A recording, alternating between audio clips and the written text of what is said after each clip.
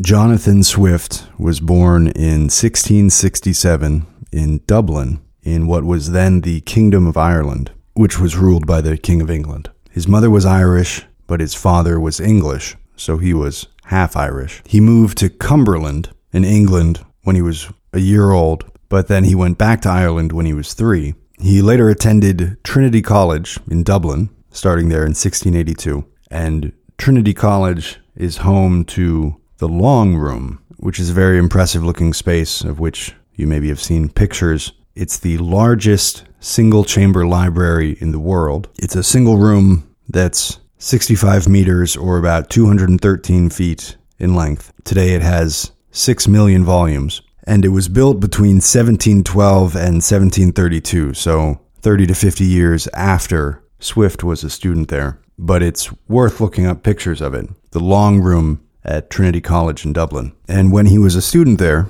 in 1688, the events that are today called the Glorious Revolution broke out. And remember what's been going on in England throughout the 17th century. You have the civil wars between 1639 and 1653, the execution of Charles I in 1649, the Protectorate, mostly under Cromwell, from 1653, and then he dies in 1658. Then you have the Stuart Restoration in 1660, which brings back the monarchy under Charles II. We went over all that in a bit more detail in the episode dealing with John Milton. And now in 1688, we have what's essentially an invasion and a coup. Some of the background is that James II, the king, who was a Catholic who had Protestant support, became king in February of 1685. And in June of 1688, his wife gave birth to a son, which meant the Protestant, his daughter Mary II, was no longer heir to the throne, and that the new heir was a Catholic. And some people were not happy with this. And William III, who was the Prince of Orange and was also married to Mary II, William III was also the nephew of James II. So James II was the father of Mary and the uncle of William. So that means Mary and William were cousins, and they were also married, which was relatively common among royalty at the time. And James II has another son, meaning that Mary is no longer heir to the throne, and that a Catholic is. And so on November 5th, 1688, William III lands at the English port of Brixham with a Dutch army, and the reign of James II is ended on December 23rd. He's deposed. He's replaced by his daughter Mary II and her husband William III. All of that is going on while Swift is a student in Dublin, and as a result of the instability that it caused, he left Ireland and went to England in the same year. And in England, his mother helped him to get a job as the secretary and personal assistant of Sir William Temple, who was an English diplomat and is today best known as the driving force behind the Triple Alliance of 1668. You'll notice that's 20 years before the time we're talking about now. The revolution was in 1688. This alliance was in 1668. It was a defensive alliance signed by England, the Swedish Empire, and the Dutch Republic in response to the occupation by France of the Spanish Netherlands and Franche-Comté, which is today a region of eastern France, but at the time was controlled by Spain. And while neither Spain nor Emperor Leopold of Hungary, Bohemia, and Croatia were not signatories to the Triple Alliance of 1668, they were closely involved in the negotiations for it. So William Temple was the English diplomat who was a major architect of that alliance.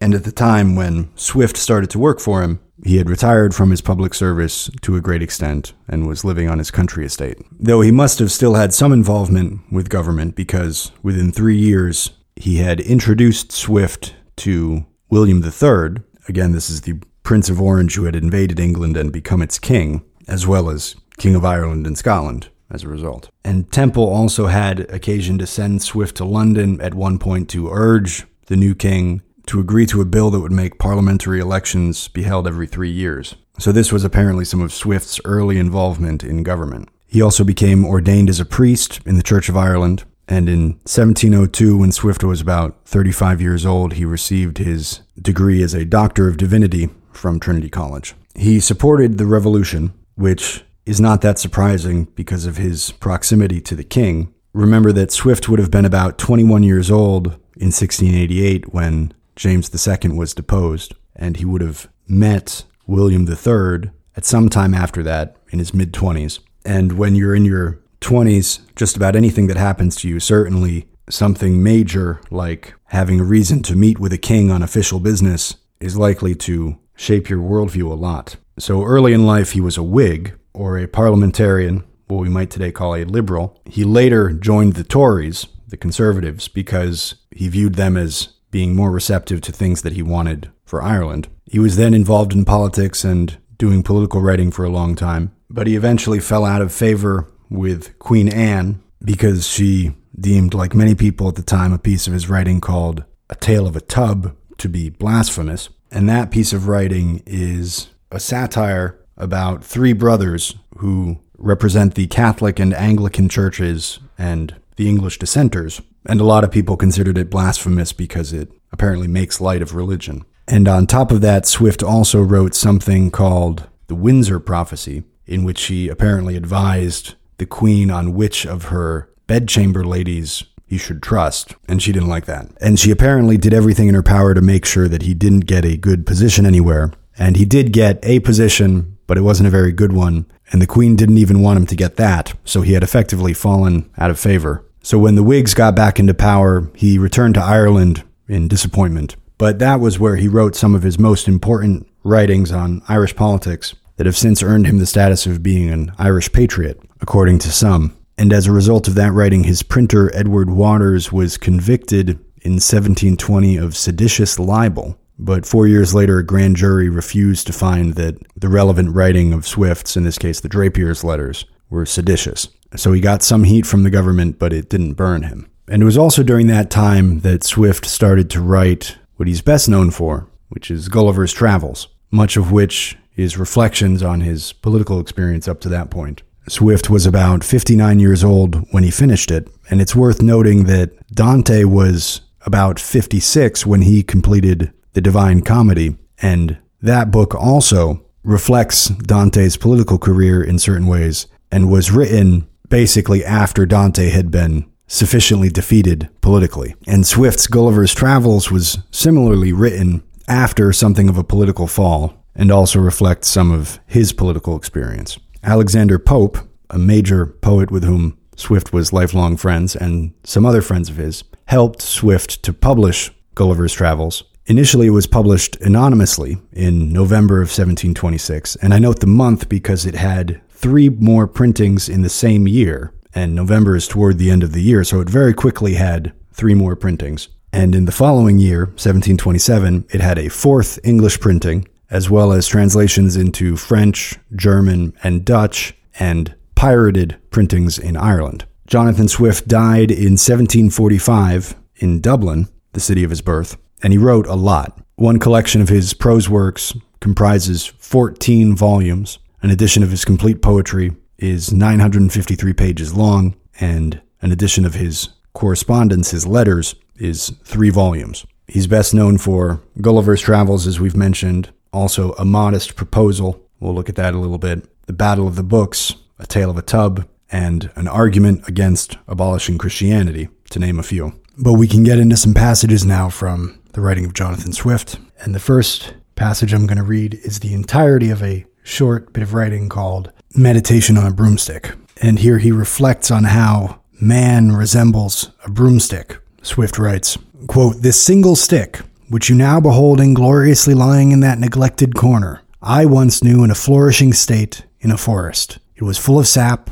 full of leaves, and full of boughs. But now in vain does the busy art of man pretend to vie with nature by tying that withered bundle of twigs to its sapless trunk. It is now at best but the reverse of what it was, a tree turned upside down, the branches on the earth and the root in the air. It is now handled by every dirty wench condemned to do her drudgery, and by a capricious kind of fate destined to make other things clean and be nasty itself. At length, worn to the stumps in the service of the maids, it is either thrown out of doors or condemned to the last use of kindling a fire. When I beheld this, I sighed and said within myself, surely mortal man is a broomstick. Nature sent him into the world strong and lusty, in a thriving condition, wearing his own hair on his head, the proper branches of this reasoning vegetable, till the axe of intemperance has lopped off his green boughs and left him with a withered trunk. He then flies to art and puts on a periwig, valuing himself upon an unnatural bundle of hairs, all covered with powder, that never grew on his head. But now should this our broomstick pretend to enter the scene, proud of those birchen spoils it never bore, and all covered with dust through the sweepings of the finest lady's chamber, we should be apt to ridicule and despise its vanity,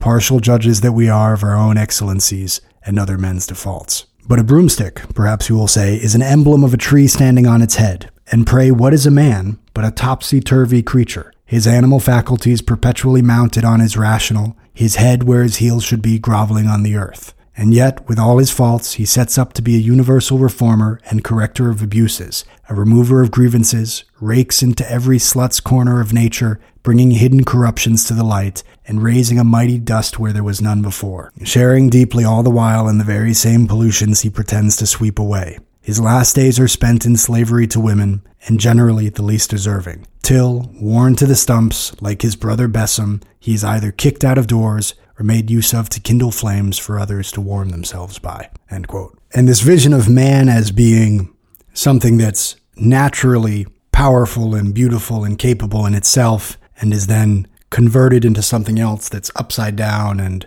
dirty in certain ways and purports to sweep things away when it really doesn't, is maybe in a sense true in that we are constrained in certain ways, but I'm always brought back to how man without training, without cultivation, is some kind of wild animal. That if you leave a human in the woods, assuming, for example, that the baby wouldn't just get eaten, but a young kid lives in the woods, grows up in the woods without any other human interaction, you would not end up with a great artist or a great inventor or a great scientist. You'd end up with essentially a wild animal that had the physical form of a human. What lets humans be what they are is cultivation, essentially by other humans, being trained, being taught, inheriting the collective knowledge of past generations in one way or another. This ability to accumulate knowledge and pass it on is one of the major things that differentiates humans. So the analogy of taking a tree and flipping it over and cutting it down and killing it and making it into a broomstick is imperfect in that way. It's not as if humans are naturally enormous and majestic and productive like trees are, and we mess them up through training. But we get what he means because in the process of that training, people often or maybe almost always lose a kind of original creativity, a kind of spontaneity, a kind of nature that isn't necessarily in all people, but it might be in some people. And that kind of training can teach it out of you. And some of the most capable creators, whether of art or of scientific explanations, are people who are able to undergo training in a field without losing that originality, without losing that different way of approaching something that isn't taught but might be born in a person, or is just a fresh perspective on something that exists. That passage of Swift's is, for me, not a perfect analogy, but I liked it anyway. It says something interesting. In this next passage, he's talking about a dynamic that unfolded after the revolution. And first, he's talking about the people who participated in the revolution did not want it to be a precedent. They didn't want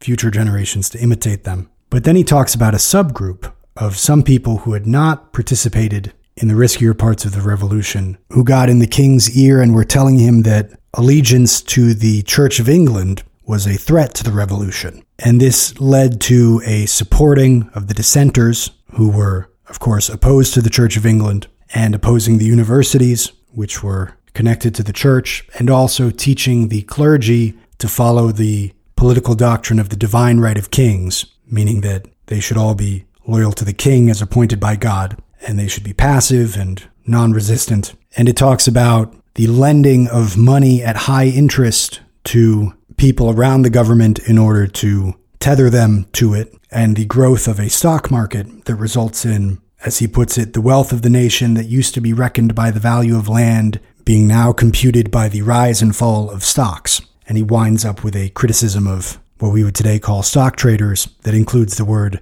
cozenage, which is a nice word for deception and trickery. So he's describing in a general sense some of the political action that was taken after the revolution. Swift writes, quote, "Most of the nobility and gentry who invited over the Prince of Orange or attended him in his expedition were true lovers of their country and its constitution in church and state, and were brought to yield to those breaches in the succession of the crown out of a regard to the necessity of the kingdom and the safety of the people, which did and could only make them lawful, but without intention of drawing such a practice into precedent, or making it a standing measure by which to proceed in all times to come. And therefore we find their counsels ever tended to keep things as much as possible in the old course. But soon after, an underset of men, who had nothing to lose and had neither borne the burden nor heat of the day, found means to whisper in the king's ear that the principles of loyalty in the Church of England were wholly inconsistent with the Revolution. Hence began the early practice of caressing the dissenters, reviling the universities as maintainers of arbitrary power, and reproaching the clergy with the doctrines of divine right, passive obedience, and non-resistance.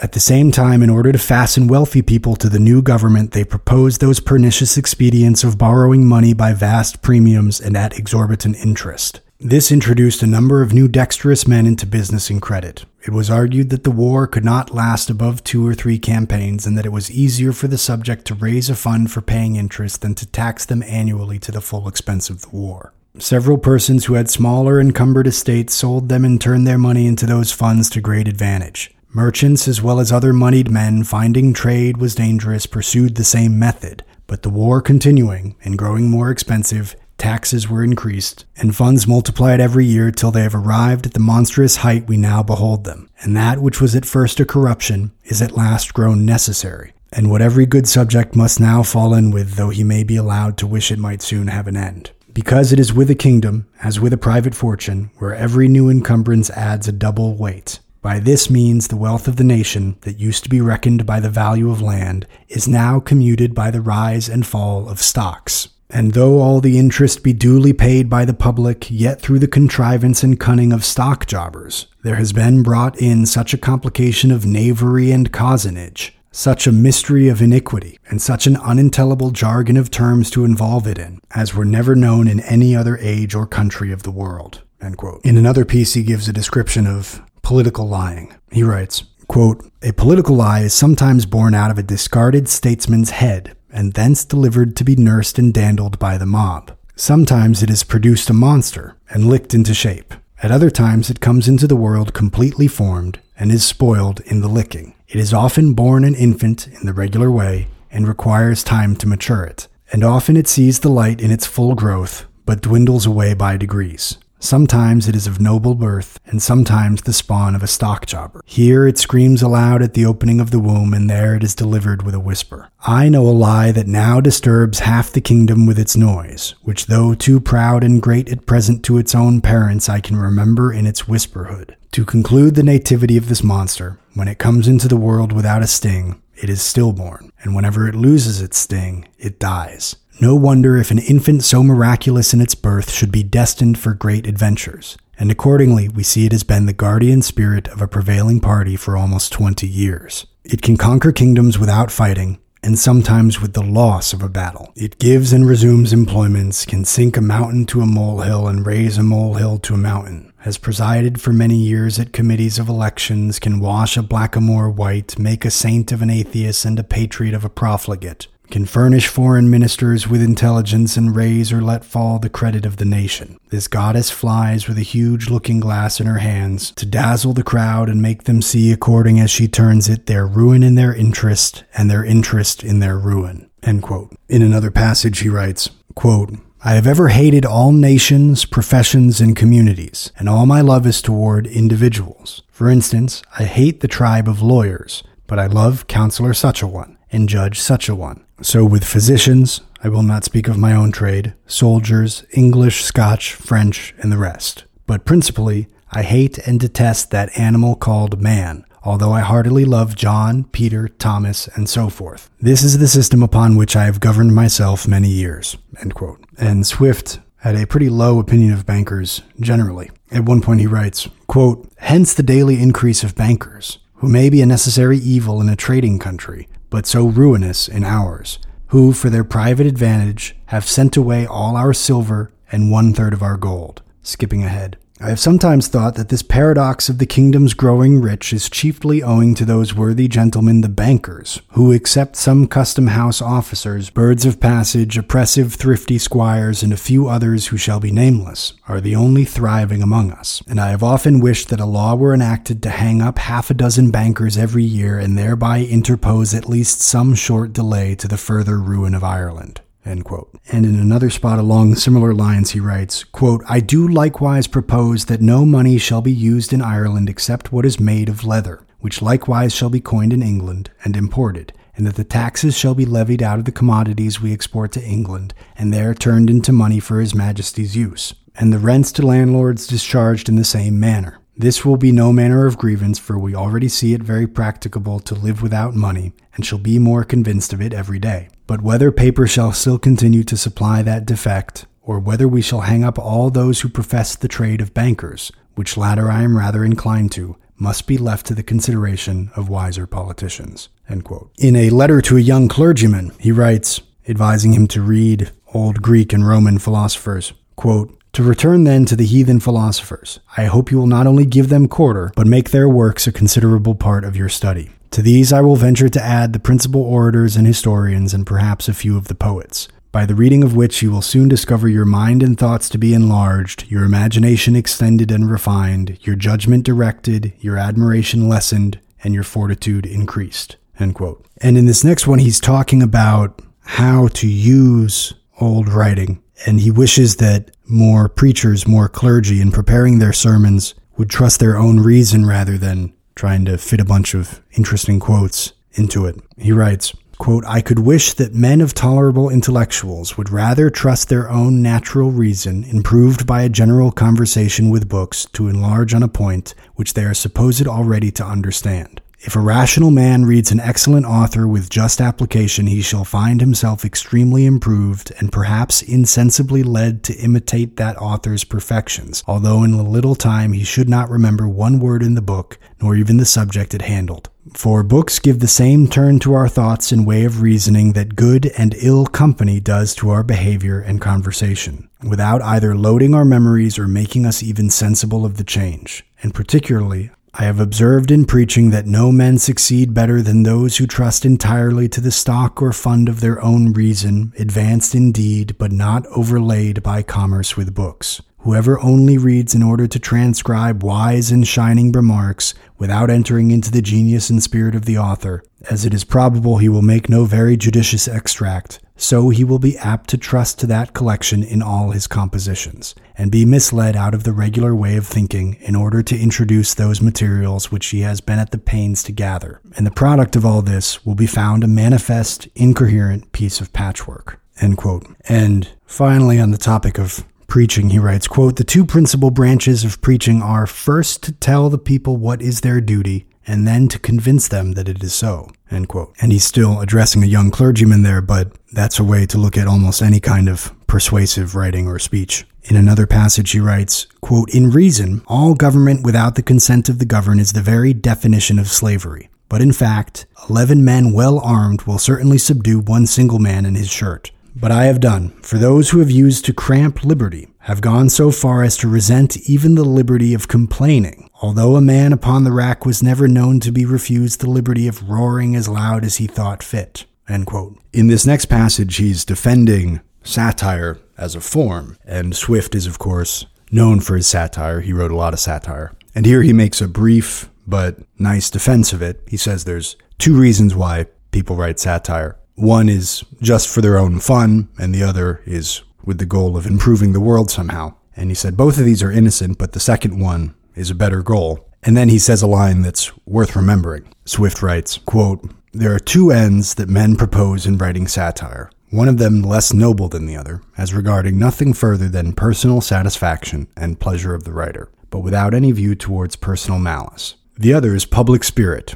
prompting men of genius and virtue to mend the world as far as they are able. And as both these ends are innocent, so the latter is highly commendable. With regard to the former, I demand whether I have not as good a title to laugh as men have to be ridiculous, and to expose vice as another hath to be vicious. If I ridicule the follies and corruptions of a court, a ministry, or a senate, Are they not amply paid by pensions, titles, and power? While I expect and desire no other reward than that of laughing with a few friends in a corner. Yet, if those who take offense think me in the wrong, I am ready to change the scene with them whenever they please." End quote. That's a line worth remembering. I demand whether I have not as good a title to laugh as men have to be ridiculous, and to expose vice as another hath to be vicious. In this next one, he's coming to the end of a longer essay about education in general, and he starts out here talking about the need in general for scholarship, for people to learn things beyond what they use in their day-to-day lives, and the merits of doing that. And he first answers the question that some might ask of, why should my son, he says, but why should a young person study something or be a scholar if that's not how they're going to make their money? And he says you might as well ask why they should be honest or good or brave or considerate or whatever if it's not going to help them make money. And this is a question that people raise today about why you should read old books or why you should study certain things or why you should learn broadly if you're not going to make money in that way. This is an excellent answer to that. But that question is also kind of a cop-out. That's what a person who has no interest in knowledge generally uses as an excuse to veil this lack of curiosity about the world with some kind of pragmatism. But Swift says that even those people are not safe from the damage that can be done by a lack of a general knowledge and the moral development that almost inevitably comes with it. Swift writes, quote, "I have engaged myself very unwarily in too copious a subject for so short a paper. The present scope I would aim at is to prove that some proportion of human knowledge appears requisite to those who by their birth or fortune are called to the making of laws and in a subordinate way to the execution of them, and that such knowledge is not to be obtained without a miracle under the frequent, corrupt, and sottish methods of educating those who are born to wealth or titles. For I would have it remembered that I do by no means confine these remarks to young persons of noble birth. The same errors running through all families where there is wealth enough to afford that their sons, at least the eldest, may be good for nothing. Why should my son be a scholar when it is not intended that he should live by his learning? By this rule, if what is commonly said to be true, that money answers all things, why should my son be honest, temperate, just, or charitable, since he has no intention to depend upon any of these qualities for a maintenance? When all is done, perhaps, upon the whole, the matter is not so bad as I would take it, and God, who works good out of evil, acting only by the ordinary course and rule of nature,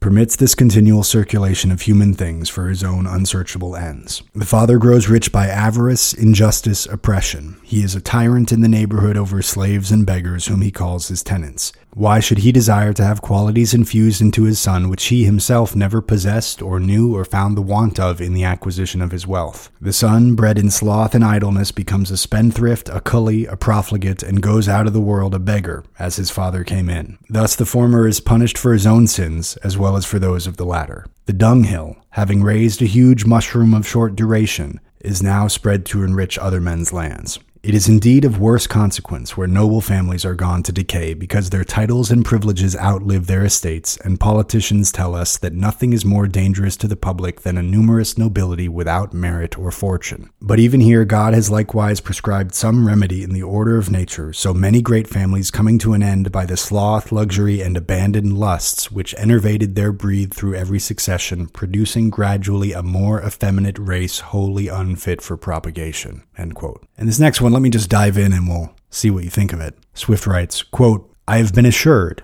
by a very knowing American of my acquaintance in London that a young, healthy child well nursed is, at a year old, a most delicious, nourishing, and wholesome food, whether stewed, roasted, baked, or boiled." End quote. And that's a passage from A Modest Proposal, in which Swift sarcastically recommends that the poor Irish earn some money by selling their children as food to the rich. And this must have been very startling the first time anyone read it, because he begins with a couple paragraphs that are completely straight-faced, talking about the poverty in Ireland and what best to do about it. And he goes on for a while talking about the different ways that children can be cooked and how much money can be earned from this and what the nutritious value of it is. It's not surprising that he published this anonymously. And then he later voices his actual recommendations for reforms to address the poverty in Ireland. He does this by supposedly mocking these proposals. And he talks about a number of things, but a lot of them have to do with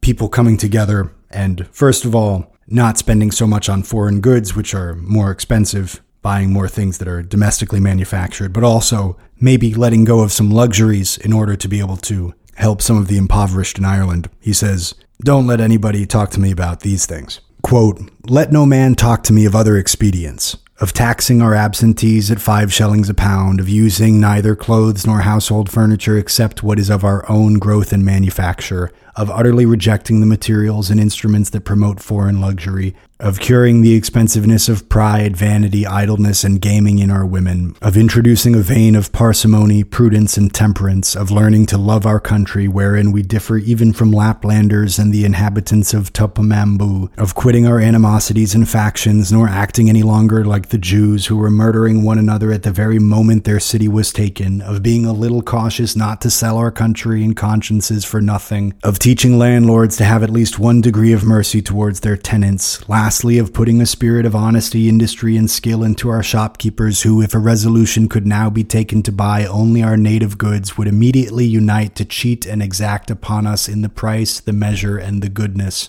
Nor could ever yet be brought to make one fair proposal of just dealing, though even and earnestly invited to it. Therefore, I repeat, let no man talk to me of these and the like expedients till he hath at least some glimpse of hope that there will ever be some hearty and sincere attempt to put them into practice." End quote. This next passage talks about the police, and Swift mentions the police as something that exists in France, and he has to sort of explain what he means because presumably there were no police in Ireland, in Dublin at the time. And I don't know to what extent there were police in London in the late 17th and early 18th century. And he complains that Dublin needs something like this. It needs some apparatus of the government to not only make the laws, but enforce them. But as we look at how our society got to be where it is today, it's worth it to know something about the history of the police. Because today we imagine that if you didn't have a police force, there would just be mayhem in a town or a city.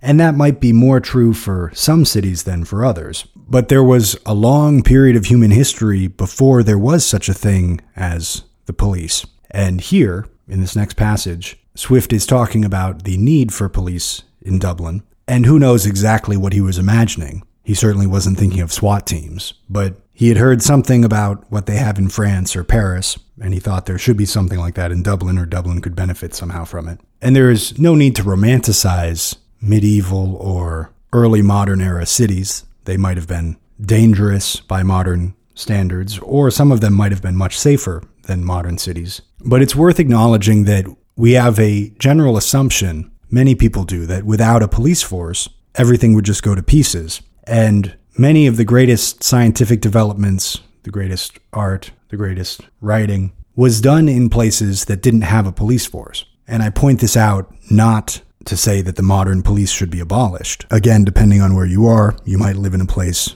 like I do where the police don't have very much work to do, or you might live in a place where the police are completely overwhelmed and they have no chance of getting control of the place over which they have jurisdiction. I just want to use this passage to point out that there was a time before cities had police forces, and certainly the modern police force is a late 20th century invention. Swift writes, quote, "Nothing is held more commendable in all great cities, especially the metropolis of a kingdom, than what the French call the police, by which word is meant the government thereof, to prevent the many disorders occasioned by great numbers of people in carriages, especially through narrow streets. In this government, our famous city of Dublin is said to be very defective and universally complained of. Many wholesome laws have been enacted to correct those abuses, but are ill executed, and many more are wanting, which I hope the united wisdom of the nation, whereof so many good effects have already appeared this session, will soon take into their profound consideration." End quote. This next one is written in a letter to a woman,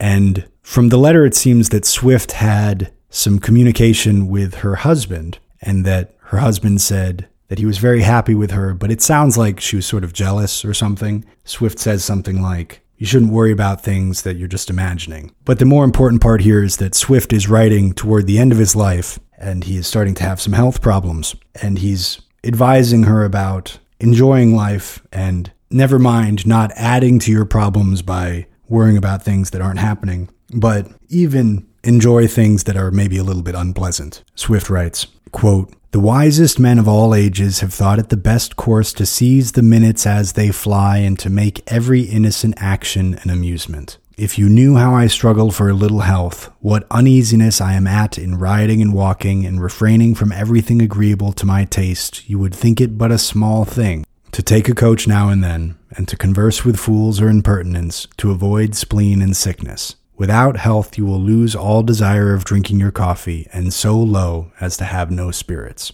End quote. In this next one is a short line that speaks for itself. Quote, "It is safer for a man's interest to blaspheme God than to be of a party out of power, or of even to be thought so." End quote. And then toward the end of a collection I was looking at, there was a category called Thoughts on Various Subjects. And this was remarkably similar to a section at the end of the Mencken collection that I looked at last week, where he had a bunch of notes that he had not yet developed into a full piece or even a full thought, really. Here, Swift has a bunch of sentences that are standalone thoughts that probably could have been developed into something longer if he'd had more time, but they're interesting to think about as they are. I picked out some that caught my attention. He writes, quote, "The latter part of a wise man's life is taken up in curing the follies, prejudices, and false opinions he had contracted in the former." End quote. So you pull together a bunch of wrong ideas in the first half of your life, and then you spend the second half of your life trying to gradually untangle all of those wrong ideas that you have. And this reminds me of something that Descartes says. He says basically the same thing, that at a certain point he set to work demolishing his opinions, is the phrase he uses. And it was because he realized that everything that he had thought up to that point was based on nothing in particular, and so he had to go back and start from the beginning and really work through what he thought was true. And Swift didn't spend as much of his life on epistemology as Descartes did, but from this line, it's clear that he had some thoughts about what he was mistaken about in the past and how he had to revisit that and adjust his ideas according to new information. And I think there's no shame in doing that at any age. You don't want to be sliding around based on what's fashionable, certainly. And you also don't want to be somebody who's persuaded by whoever's talking, that if somebody says something that's the opposite of what you normally think, that you're just so pulled in by whoever's in front of you that you just agree with them. But if you thought something for a long time, but now you've gotten some new information, or somebody's explained it to you in a different way, or you've gradually come to realize that you're mistaken about it, I think there's absolutely nothing wrong with revisiting that and maybe completely changing your position. If our worldview is going to reflect the available relevant facts, and we get new facts, or even we hear a new argument, then it's not only acceptable if our worldview changes, that is the reasonable action. And along similar lines, he writes, quote, "If a man would register all his opinions upon love, politics, religion, learning, etc., beginning from his youth and so go on to old age, what a bundle of inconsistencies and contradictions would appear at last." End quote. So that's similar, that if you were to look at all of your views across your whole lifetime, there would be a lot of inconsistencies. And that's natural and a normal development, but what you want to try to have is that your views are at least consistent at any given moment, that they're consistent with each other right now. And that's difficult enough to do that hardly anybody can do that anyway. So don't worry about whether your views are consistent now with what they were 10 years ago. Swift writes, quote, "When a true genius appears in the world, you may know him by this sign, that the dunces are all in confederacy against him." End quote. And of course, a dunce could use that argument to say, this is why everybody's against me, is because I'm a genius and everybody else is a dunce. So everybody being against you is not a sign that you're a genius. But the dunces of history do have a bad track record for opposing brilliant new ideas. And here he's talking about different sides in an argument, in a debate. And he makes a comparison to warfare. He writes, quote, "It is in disputes, as in armies, where the weaker side sets up false lights and makes a great noise to make the enemy believe them more numerous and strong than they really are." End quote. So in war, something that the weaker side will sometimes do is create the illusion that they're bigger than they are. They'll set a bunch of fake campfires. They're real campfires, but they don't have soldiers around them. Or they'll make a bunch of noise to make it seem like there are more soldiers than there are, so that the other side is frightened. Or maybe they decide not to engage because they think the force is bigger than it is. And he's saying that in debates, he says disputes, the weaker side does the same thing. It tries to appeal to having many people on its side. That's not an argument. The best argument might be held by only one person. The question is the argument valid or not? And almost everybody might be unanimous in a bad argument. This is a fact about truth, that it's not democratic. Truth is not determined by a vote. It's determined by what's true, and we can argue about how you determine truth, but voting is not it. It's entirely possible for an entire group of people to vote unanimously in favor of a falsehood. But Swift is saying that the weaker side in an argument might try to appeal to the notion that it has a bigger force. It has more people on its side than it actually does. He writes, quote, "Some men, under the notions of weeding out prejudices, eradicate virtue, honesty, and religion," end quote. It is eerie that he wrote that sometime in the early 18th century. Since Swift as a satirist got a fair amount of heat both from the public and, as we saw, sometimes from the monarch, he had some thoughts about dealing with the opposition of the crowd. We've looked at a couple of those already, but here's another one. He says, quote, "There are but 3 ways for a man to revenge himself of the censure of the world: to despise it, to return the like, or to endeavor to live so as to avoid it. The first of these is usually pretended, the last is almost impossible. The universal practice is for the second," end quote. And there he says censure, which is severe disapproval, not censor like censorship. But he says there's 3 ways to approach it. You can despise it, you can return it, or you can try to live as to avoid it. And he says the first is usually pretended. So people usually pretend to despise disapproval, to be indifferent to it. And he says the last, that is endeavoring to live so as to avoid disapproval, to try to live so that nobody disapproves of what you do, that's almost impossible. He says the universal practice is the second, that is to return the like. So if people disapprove of you, you disapprove of them. That's fair advice from a guy who got a lot of disapproval for his writing and his thoughts in his lifetime. And this next one is a little inspiring to give yourself a little more credit than maybe you do. Swift writes, quote, "Although men are accused for not knowing their own weakness, yet perhaps as few know their own strength. It is, in men as in soils, where sometimes there is a vein of gold which the owner knows not of," end quote. So not only do we not know our own weakness, but we also don't know our strength. And just as there might be a vein of gold in a piece of land that the owner of the gold doesn't know anything about, there might be a vein of gold in you that you don't know about yet. So maybe you ought to dig for it. He writes, quote, "If books and laws continue to increase as they have done for 50 years past, I am in some concern for future ages how any man will be learned, or any man a lawyer," end quote. And he might mean that on either of 2 levels. One is that there's a passage, I think, of Washington Irving, where somewhere he's worrying about how in the future people won't even have time to read all the summaries of books. And he was talking about some kind of book that existed at the time that was what we might today call a book of abstracts, that it was summaries of a bunch of books. So instead of reading the whole book, you could read a summary to go see if you wanted to read the whole thing. And he was worried that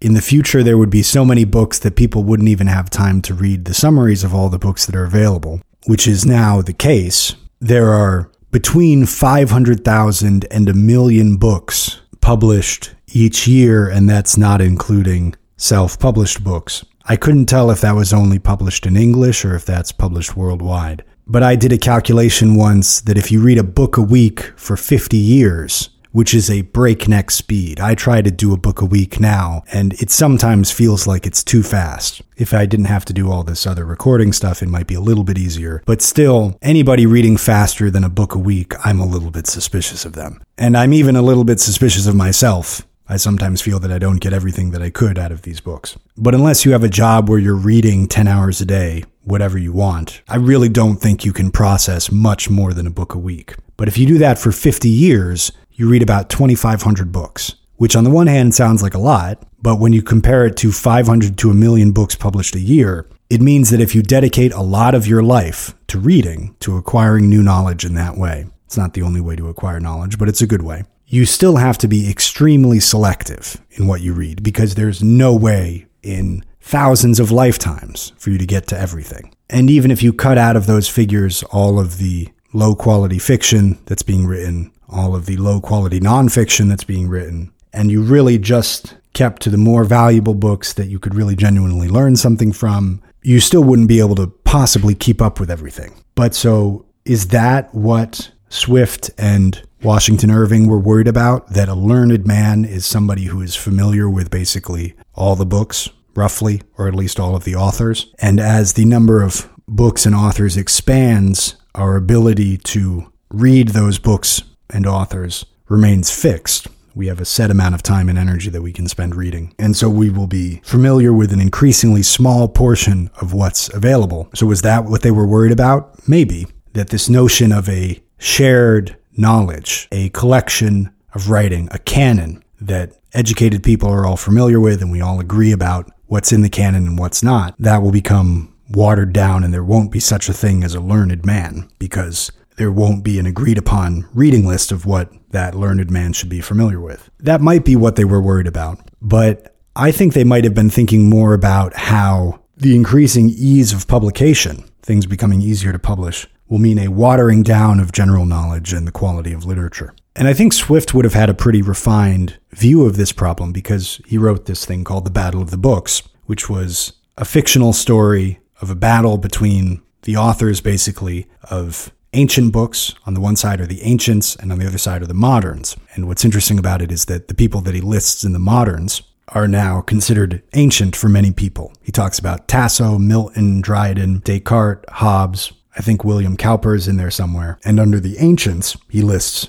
people you would think of: Herodotus, Homer, Livy, Hippocrates, Euclid, Virgil, Plato, Aristotle. And so he was familiar with this tension between valuing old books and also making room for new writers in what's considered the canon. So he probably wasn't just worrying that new books will confuse people and they ought to just read old stuff. But if we take a wider view of this problem and say that the digital age has made it easier not only for people to publish books, but for people to publicize anything, that on Twitter you can talk about what you ate for breakfast and whatever, and this can get control of people's attention to the detriment of the elevation of people's minds. Part of the reason I make this podcast is because I have gotten tremendous value out of getting off of social media. I was never really into social media, but I'm now pretty much nowhere except I have a couple accounts for my publishing company with which I haven't really done much yet. But I don't have any personal accounts, and I do my best to not browse the internet in an open-ended way, look at news websites, things like that. And instead I use that time to read books. Not only the books we talk about on this podcast, but other books as well. And I've gotten tremendous value out of this, not only in terms of the knowledge that I've gained, the things that I learned from reading these books, and the way that my vision of history and of the world has expanded and I think become more accurate, but also in terms of how I feel on a day-to-day basis by not getting pulled into the stupid news of what's going on today and what people are supposed to be mad about. This deliberate redirecting of my attention from something that takes up hours of time per day if you're not careful and can suck up your personality, really, and redirecting all of that attentional energy consciously to things that I do want to learn about, that I care about, that I value. This has been immensely valuable to me, and I want to spread the good word to encourage anybody who might be receptive to making a similar kind of change to do the same. Because we wish that it were only low-quality books that were taking away people's attention from higher-quality ones. But it's not even books. It's dumb social media accounts. And it's not even Twitter. Twitter, at least, is something that you're often reading, though it doesn't really count. It's visual platforms like TikTok and Instagram. These are what is pulling people's attention away from becoming learned. And this is not something that you ought to do because some big fourth-grade teacher in the sky is wagging their finger at you. It will objectively make you feel better, I submit. And so if we look at this passing thought of Swift's from probably over 300 years ago, I don't know exactly when he wrote this line, it has an interesting echo. Let's hear it again. Quote, "If books and laws continue to increase as they have done for 50 years past, I am in some concern for future ages how any man will be learned or any man a lawyer," end quote. And we didn't even talk about the lawyer aspect of that, but that's a whole separate thing. Swift writes, quote, "Most sorts of diversion in men, children, and other animals is an imitation of fighting," end quote. And the first category of example that comes to mind is how you see cats play fight or dogs, or in documentaries you see lion cubs doing the same thing. And of course, children roughhouse and wrestle. But this is also true of chess of playing cards, of playing a sport, even debate, a conversation about a particular topic, has a combative aspect to it. Hopefully it's not only about the fight, but is also about taking some small step toward a clearer image of what is true. But if you say something and then somebody says something that directly opposes it, then now you have to answer it either by accepting that they're right and you're wrong, or by defending what you said before. And now you're in a kind of a contest where if you successfully show that what they said is wrong, then now they have to accept that, and neither side wants to do that. And so it becomes a small competition, a small fight within this conversation. And another clear modern example of this is that most video games you can think of involve fighting of some kind. And Swift doesn't draw any conclusion from this connection between diversion, that is entertainment, and fighting. But it's worth noticing because in an existential sense, we also can feel ourselves come into focus when we perceive that we're fighting against something, whether an abstraction or a group. That's something that is, for better or worse, spiritually energizing. And there's not necessarily anything wrong with that principle by itself. It matters who or what you're fighting and for what reason. But the observation that entertainment often has to do with fighting, and the perception of a fight is entertaining, we can just notice that fact about life and do with it what we will. Swift writes, quote, "Very few men, properly speaking, live at present, but are providing to live another time," end quote. And this one caught my attention because it's a very Zen idea, or it's a kind of idea I would normally associate with Zen. But I could see no indication that Swift would have had any knowledge of that tradition beyond maybe having heard of some kind of Japanese, East Asian religious practice. But this is a notion that appears in the lectures of somebody like Alan Watts, who's a British guy who died, I think, in the 70s. And he was one of the people who brought Zen and Eastern religion to the West. And he has some interesting lectures on YouTube that a friend and I liked listening to in like 2009. And I hadn't been back to them for a long time. And when I checked them out recently, I typed Alan Watts into YouTube. They had all these overproduced video clips overlaid on the lectures, and there was an echo added, and there's music. And back when we were listening to them, it was just the lecture. And Alan Watts, I think, is still useful in certain ways. He has his limitations, but his message is very peaceful and relaxing, but also entertaining and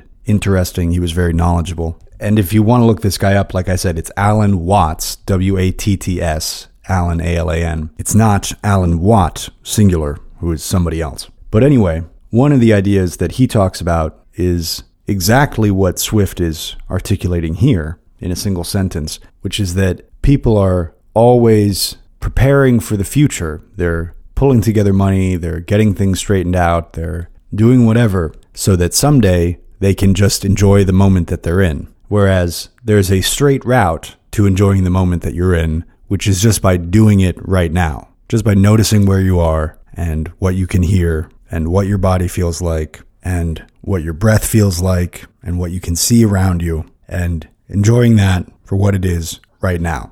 And knowing how to enjoy a moment, being able to enjoy a moment, having that habit of mind of being present where you are and noticing what's going on around you and noticing the suchness of it, noticing how grassy the grass is and how breezy the breeze is. Just noticing it as having the qualities that it has. This is a separate skill or habit from organizing your life. Keeping your finances in order, keeping your health in order, keeping your relationships in order. These are necessary. But knowing how to be in a moment is a separate thing. So you could do all of those other things, and when you've got your dream job or whatever it is, you still aren't able to enjoy that moment because you haven't learned how to do that. It's a different thing. And so then you'll just be rushing on to the next thing. You'll be setting some other future goal if you're that kind of person. And it's always worthwhile to be working toward goals. I would never tell anybody not to do that. But along the way, you have to also be enjoying the substance of your life, what your life actually is. Because a lot of what people spend their time on is something to give themselves permission to enjoy some moment in the future. They want to set up a certain kind of moment in a certain kind of house with a certain kind of job and a certain kind of whatever, so they can say, now I have permission to enjoy this moment. But really, that moment is not going to be foundationally different from this one. to go from having bills that you can't pay to mostly not having bills that you can't pay, meaning mostly being able to meet your expenses, is a worthwhile change to try to make. Though I would say it involves cutting expenses as often as it means trying to increase your income. People like to think about the second one more than the first. And going from being in poor health to being in good health, whether overcoming a sickness or losing weight or quitting some bad habit, big structural things like that are worth working toward. But you want to be careful about spending too much time preparing for some imaginary future moment that you think is going to be paradise, and then missing all of the moments along the way that comprise your actual life. So again, Swift wrote, quote, "Very few men, properly speaking, live at present, but are providing to live another time," end quote. Those are the passages that I want to show you from Jonathan Swift. And Swift is a little bit difficult to read because he's often writing about something very contextual. He's writing about the politics of the time. He's writing about the people of the time. He's making a subtle criticism of something that's got references in it that are hard to pick up without that context, without knowing who he's winking at or who he's referencing with a certain phrase. And on the one hand, we can take this as an example of how the more fashionable something is when it's produced, the shorter a shelf life it has. And that's a strange comment to make about somebody who's writing you're reading 300 years after it was written. But Swift is sometimes a little bit harder to apply to our own lives than, say, Descartes is, or philosophers who write about abstractions and about the general components of life. Because Swift was so involved in commenting on and criticizing and trying to shape the politics of his time. But one thing we can remember him as is a 17th and 18th century writer who pushed on the barriers of what was considered widely acceptable at that time. If you enjoyed listening to this podcast, I hope you'll send it to a thoughtful friend who you think will benefit from it, and go over to my website, volrathpublishing.com. The link is in the description, and pick up a copy of the edition of Mary Shelley's Frankenstein that I have printed. I have it with free shipping at a good price, original cover art, and 97 footnotes throughout the book that explain some of the historical, literary, geographical references that Mary Shelley uses, some of the more unusual vocabulary words. I basically put in footnotes for anything that I had a hard time understanding when I was reading it, and that I had to go look up separately. Frankenstein is at least as relevant today as it was when it was first published over 200 years ago. It is a forceful warning about the destructive power of technology, about how easy it might be for us to build something that could destroy us. It's one of those books that I think everybody should read. It's excellent both if you're used to reading old books, but also if you're not, but you want to start with something that's certainly not simple, but is pretty much action from start to finish. And my goal in preparing my edition was to make something that I would be glad to have on my shelf, and the edition of Frankenstein that I have in my library is the edition that I printed. So I was able to do that, and I'm sure that this will make an excellent addition to your library. So I hope you will go over there and order yourself a copy today. Farewell until next time. Take care, and happy reading.